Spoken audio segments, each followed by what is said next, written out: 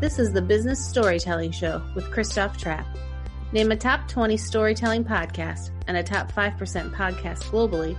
Christoph chats with thought leaders and experts to share tips and tricks that can help you tell your company's stories better to drive business results.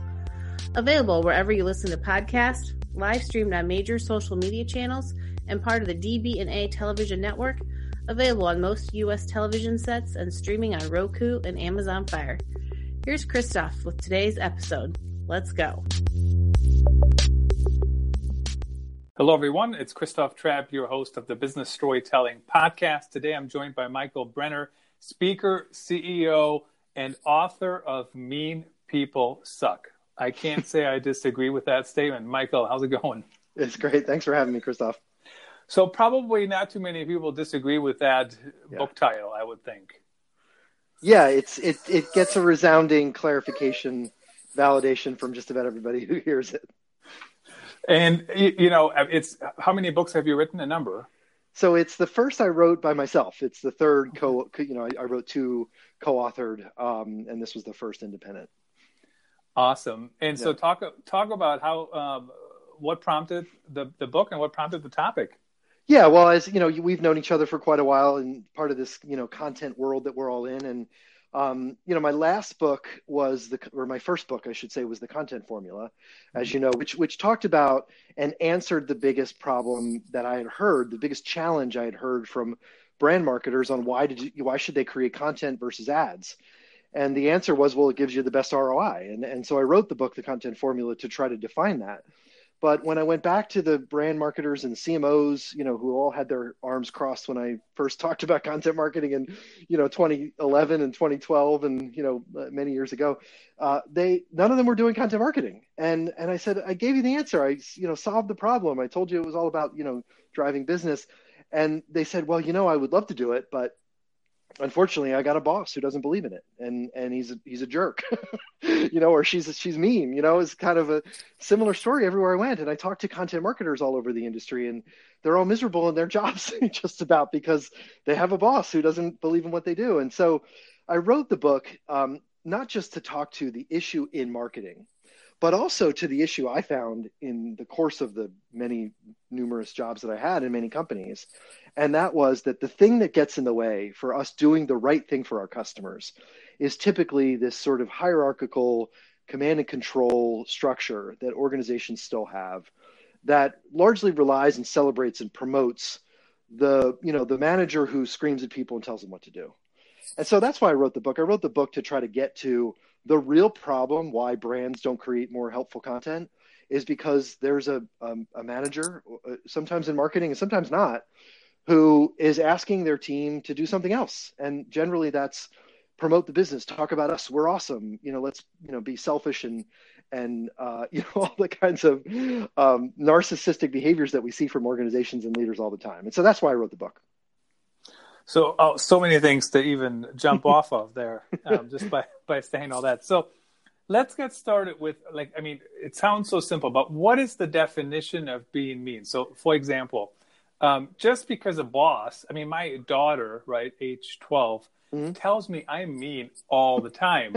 And I would argue I'm not mean at all. I just have a different priority or a different goal. And my goal is for you to be safe and not, whatever. Yes. So what's the difference between different goals and actually truly being mean? And what does that look like? So I have a 12, 13, and 16-year-old, and they all think I suck. So I think the context is very different because as a parent, we have to protect our kids. We're legally responsible for protecting our children from themselves and the harms that the world can throw at them. But the context in business is very different. And here's what I mean. I had a manager who I did not get along with for a long time. And at one point I met with all of his peers and I met with all of our stakeholders, and I found out what he really wanted. I found out what they wanted him to be doing in our team. I found out what our stakeholders were expecting of us. And so I went to him and I said, listen, you want, and our stakeholders want, a chocolate cake. And you've hired me because I'm good at baking cakes. So you can't tell me that you want a chocolate cake and also what ingredients I should use to bake it. And that's the difference between a work context and a life, parenting context, is we get hired to do a job. And so a mean boss is one that says, my job is to tell you what to do. You don't need to understand why. You don't need to understand who it's for. Just do what you're told. And that is perfect for parenting. And it's terrible for a work environment where we hire adults to do jobs because they're valuable, relevant, experienced, smart people. And so that's the difference between a mean and a not mean person is the manager who believes their job is to tell somebody what to do. That's not what a manager's job is. Even Steve Jobs, who many people think is mean, was a mean guy. Even he said, as leaders, we hire people to do good jobs and then let them do that, let them do the thing that they're good at doing, share their expertise and passion with the world. So maybe if people think being mean in this context also means maybe you're just micromanaging, right? You're not trying to be mean on purpose, like the way I think of mean necessarily. But what's interesting about that statement, there's 100 ways to get to everything, right? So I can tell you, I want to reach this audience and I can just think of 10 strategies on how to achieve that. Yeah. Right. So I guess that's why that's more and more important. Mm-hmm. So how about how do you get them to change? How do you, I mean, a lot of companies have the command and control, not a matrix. I mean, I don't know if you're recommending a matrix model or what you're recommending, but how do you get out of that? So in the book, I actually propose, and I have to say, there are a lot of smart people in the world, and I'm not an organizational design PhD in anything, let alone organizational design. But I will say I did a lot of reading, and I never found anyone who proposed what I tried to very simply propose in the book, and that was what I called the bullseye organization.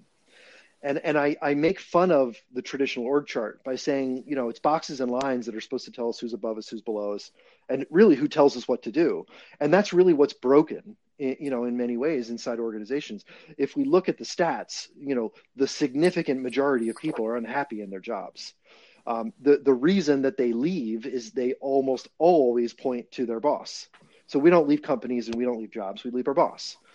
And so the hierarchy, the organizational structures we live in today are the problem in many cases for all of this. The solution, though, is very simple. And I call it the bullseye because it looks exactly like what a bullseye looks like. But at the center is not the boss, it's not the employee, but it's the most important person of the organization. It's the customer. And and that sounds like, oh, that's nice. That's a nice, pretty picture. And if your audience is interested, I'm happy to send out the images from the book I have like an audiobook companion guide where they can see the image. But the point is, it's an organizational operating model. And here's what I mean. I tell a couple of stories in the book. You're a low-level employee, and you're asked to go put your logo on the side of a building for $20 million. And you say, you know what? 85%, and this is a real story from the book I tell, 85% of our audience, they're not interested in that sport that we want to stick the logo on the side of a building for. So why would we do that? Now, that's a person who's asking what's in it for the customer before we spend $20 million. That's someone who puts the customer at the center of the organization. And it takes a lot of courage, right? It's easy if you're the boss. It's easier if you're the CEO. I talk a couple of examples of CEOs from Microsoft and Lego and SAP, where they've put empathy as a core value of the organization. It's easy when you're the CEO, but what if you're a low-level marketing person and you're looking at a $20 million budget to do a sponsorship and you don't think it's going to work? That's the model that I propose, is if we all ask what's in it for the customer, we get away from this hero worship of executives and we start actually putting the customer at the center of everything we do. The hero worship. I have not heard that before. That's a good one. But asking, so whether the boss is mean or nice or whatever, asking questions and really, I grew up as a journalist, right? I could ask anybody, hey, what color is the sky? And they think I'm questioning them, right? Yeah. Or I'm making a statement versus asking a question. How do people learn to ask those questions? I mean, it's a little bit of a two-way street, right? Yeah. So I actually devote a whole chapter. There's two chapters to try to answer this is a really difficult, challenging question. And I think number one, there are two skills that I think are really lacking in a professional world. that you don't take a course really for either of these, unless you're an English literature major like me. But the first one is how to present a business case. And so what I mean by that is, and I was really lucky to have an amazing manager who some people thought was mean, but for some reason he and I got along really well. And he, when I first got a role under him, he said, what do you think you're going to do? And I had this idea and that idea. He's like, you know what? That sounds great, but I want you to put a business case together. I want you to tell me what your idea is in a formal way. I want you to define the market opportunity, talk about the considerations you put against the budget, show me what the project plan might look like, and tell me why we think this is going to produce a return on investment. Go meet with the finance team, validate your assumptions. And it really forced me. It took me forever. I had to write a 30-page document, and I was like, wow, why has no one ever taught me this before? And so that's number one. And I spent a chapter in the book talking about that. The second one that I did have a course on in college because I was an English lit major, but most business majors don't, is storytelling. Mm-hmm. And that is, in many cases, we think that a presentation should be, it's the tell them what you're going to tell them what you told them. And, it's, that's the absolute worst way to present a new idea. The best way is to present the audience as the hero of the story, and you as a journalist know very well the components of a great story.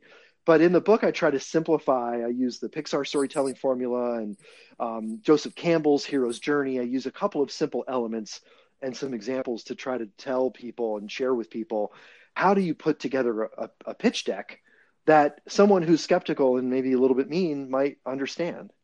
And so those are the two skills that I think are really, really lacking in today's world that can help us to break through. And then how do you, there's also, that's like the one extreme, right? You have to put together a long document. How about day to day? When I'm talking with content teams, yeah. They're trying to figure things out, like, are we doing this? Are we doing that? Somebody says, oh, we should do that. And if that person is the boss, sometimes they go, oh, that was the order. Mm-hmm. Yeah. Do you know what I mean? Absolutely. Yeah. Because I used to joke about some of the companies I worked in where people would say my VP. I'm like, what a weird thing to say, my VP. Like there's this ownership structure, and because you're dropping two letters means that it comes with that this is a mandate that comes from some, mm-hmm. Unnamed person that lives up on the, pedestal. So strange, the things that we say sometimes inside companies. But the point that I make is, first of all, ask what's in it for the customer. So if my VP says we're going to go create a brochure that talks about 65 reasons our product is awesome, well, what's in it for the customer? Maybe that doesn't work. Maybe that's too simple. And so in the book, I talk about a couple of questions that you can just ask that just sort of subtly get to the same answer. But, like, why are we doing this? So maybe you can't say, well, what's in it for the customer? It seems a little too direct. But maybe soften it a little bit and say, well, why are we doing this? Oh, well, my VP said it's important. Oh, okay, well, that's fine. Well, what value is it going to bring? That's the second question. It's going to make my VP happy. Well, I don't care about your VP. I have a job to do, and I'm trying to make customers happy. So it sort of starts to subtly challenge, I think, or at least promote the right conversations. The third question is just as important, and it's how are we going to measure it? Yeah, I can't measure the satisfaction of your VP. Maybe you'll say that you won't get fired, and that's the way you're going to measure his or her satisfaction. But the point is, teams don't exist to support the whims of narcissistic executives. Right, correct.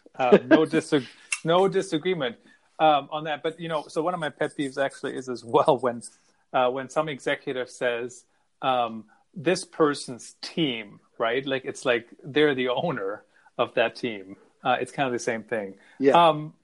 But so I have seen companies like MedTouch, who was, of course, just acquired recently. I think Sprinkler does it too. I've seen it with other companies where they send out surveys, right? And they say, how happy are you, mm-hmm. or something. Yeah. What do you think of those? Do they help you? Absolutely.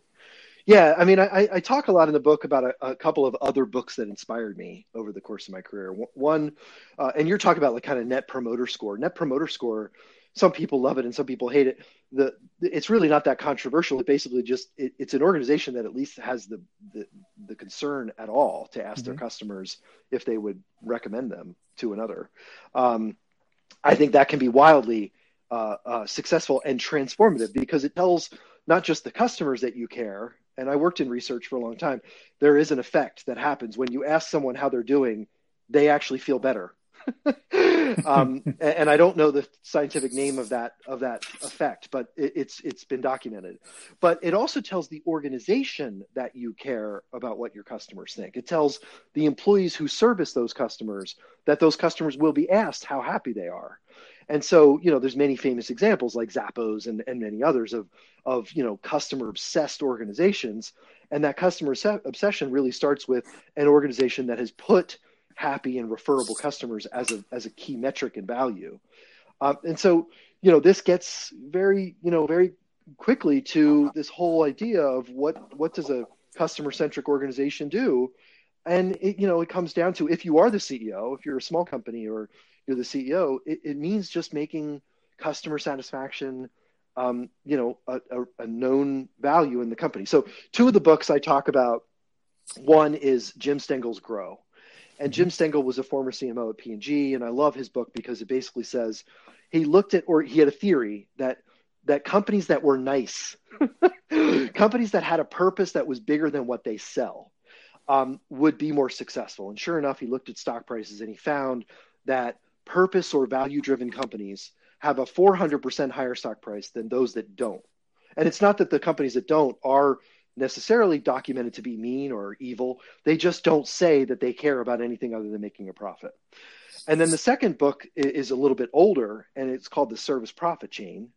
And it was the first business book I ever read voluntarily. And the theory behind it was also a Harvard Business Review article. Anybody can go look up. But it basically just said that companies where happy employees are engaged in their work create happy customers that refer that company, and that company sees higher profits. It's very simple. Happy customer or happy employees equal happy customers equal happy, shareholders. So why don't leaders spend more time making their employees happy? And this is really, what it kind of comes down to. What kind of tips do you have for the bosses?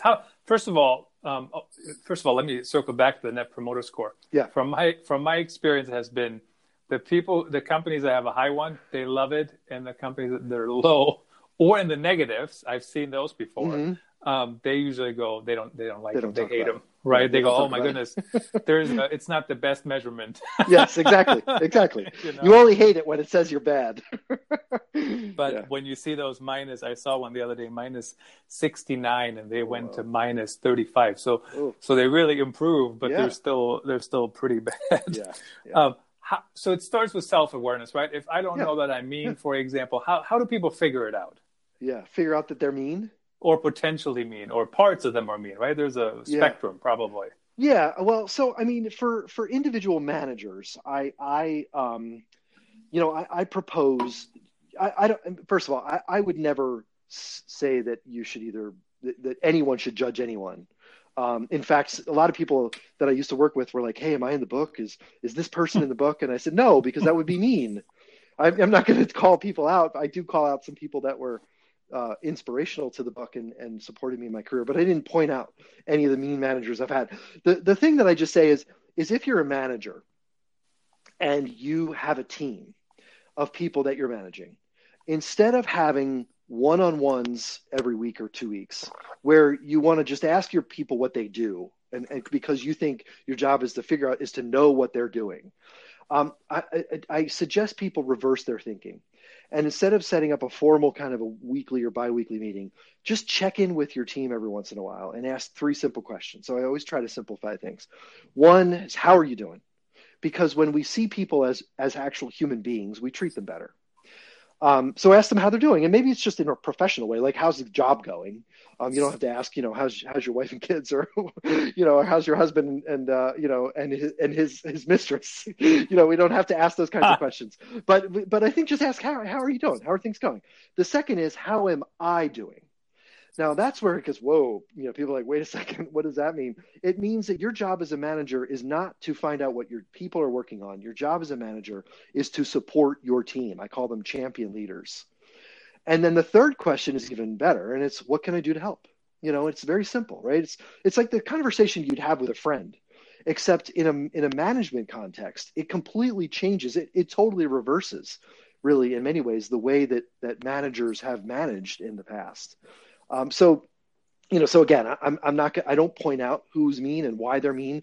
I really just try to offer up practical tips for leaders to be better, for individuals, to push back against maybe a mean boss, and for managers to be better managers by just trying to focus on supporting and championing the ideas of their team. Mm-hmm. So I was going to ask you, if you say, "How are you doing?" I can just see people go, "Oh, fine." I don't want to talk about it. Yeah. But if you ask, how are things going? Right. I mean, what, and then, how does that typically go? What would people say, and how do you recommend people work? Yeah, no, it's funny. Like I had a couple when I first, my first millennial, quote unquote, employees.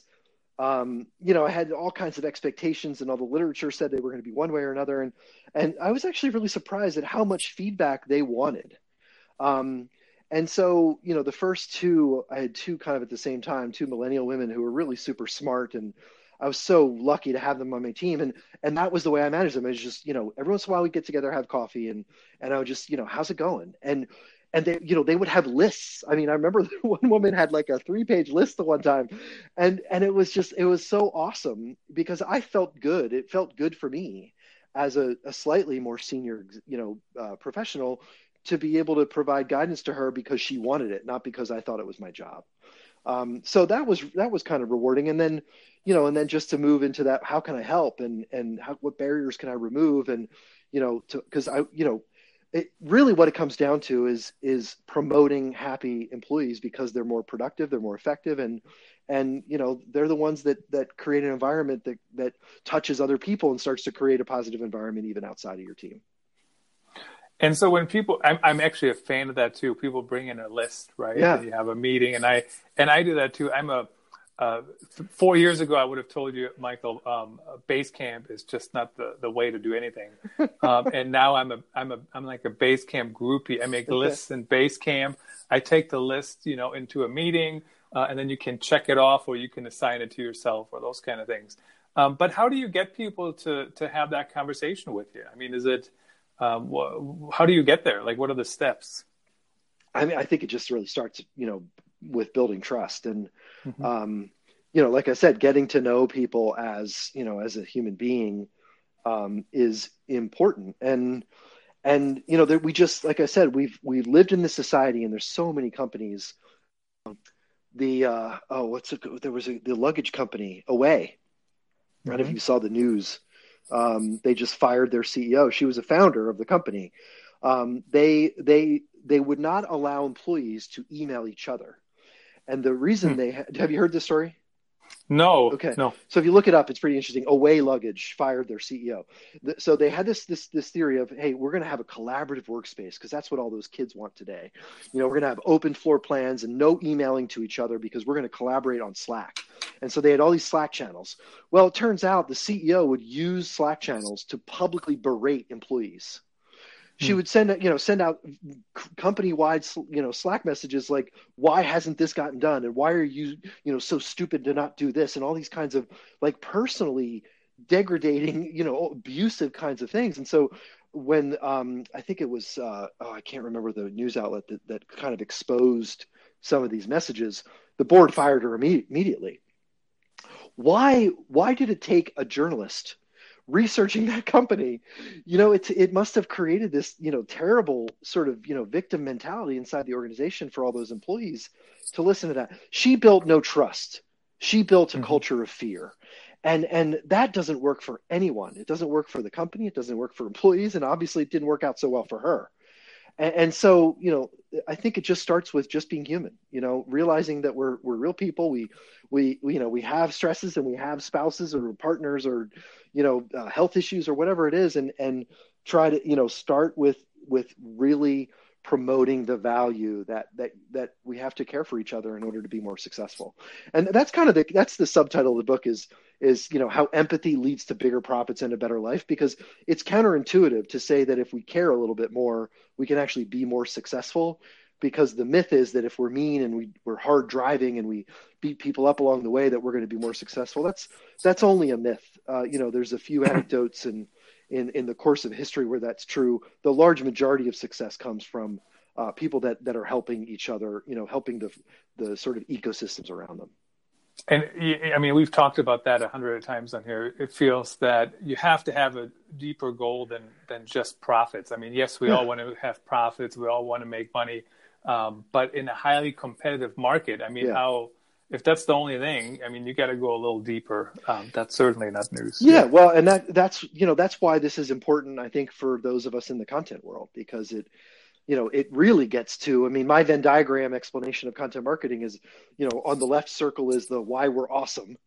Mm-hmm. And the right circle is what people care about. And that's pictures of babies and kittens and puppies. And the overlap is really the content we need to create. It's not self-serving. It's also not completely selfish, but it's thought leadership, it's education, it's information.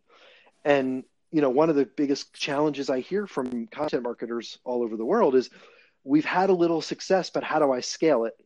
And the answer, and this is, we've known each other for a while, and that I've been a big proponent of this. The answer is in your employees. Get them to share what they know. You don't have to pay for it. Find the people that want to do that want to build their personal brand, that have expertise and passion, and let them, encourage them to do and talk about what they love. And that's really the answer. Just friendly reminder, and I did blog about this before as well on AuthenticStorytelling.net. The FTC is considering employees influencers, so you do have to declare that you work there. But on the other hand, I mean, if you're talking about the company, what's the point of not saying you work there, right? Right. I mean, exactly. So it's kind of a no-brainer. Yeah, it's funny. I even used to say, when I was at SAP, I used to tell people, listen, I don't care if you want to write, if you have a passion for cats, that's okay, because I'd rather you talk about cats, because I know people love cats, than to talk about ERP software, because you're going to reach a lot more people with your funny stories about cats than you are with, bits and bytes about ERP software. So talk about cats. And now in the 3 years I was building a content platform there, no one ever talked about cats. But my point is, the further we go and move away from talking about products, the better, well, first of all, the easier it is from a compliance and a legal and regulatory perspective.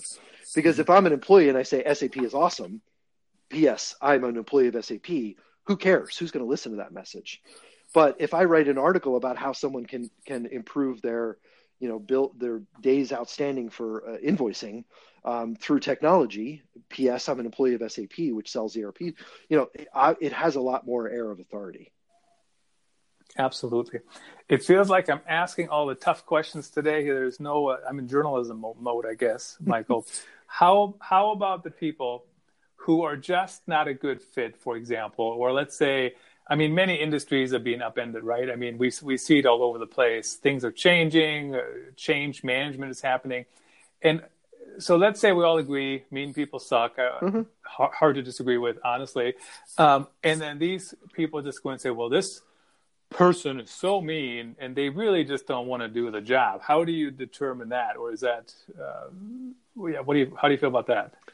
Well, I mean, it depends on where they are. So, for example, Steve Lucas, who's a former CEO at Marketo and a former colleague of mine from SAP, he's in the book. And I actually talk about how he created one of the most successful employee engagement programs I've ever seen.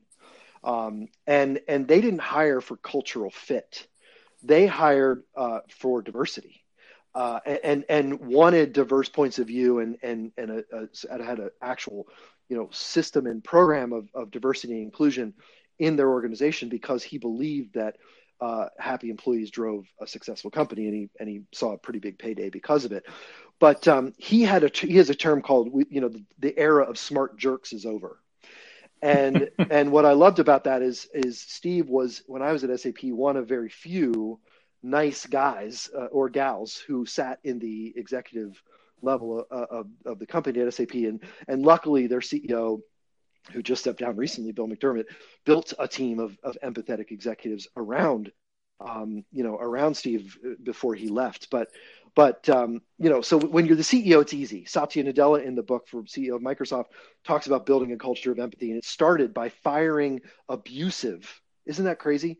That he had to actually have a program in place that identified, well, they already knew who they were. They had abusive managers.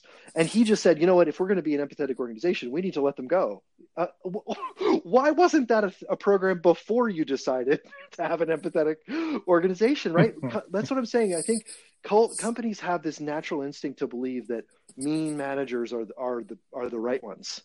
And then on the other hand, we have Google, and I forget the term that they use for creative geniuses is I think it's something like that. Something about the creative geniuses who are disruptive of the work environment, that they believe those individuals are worth protecting.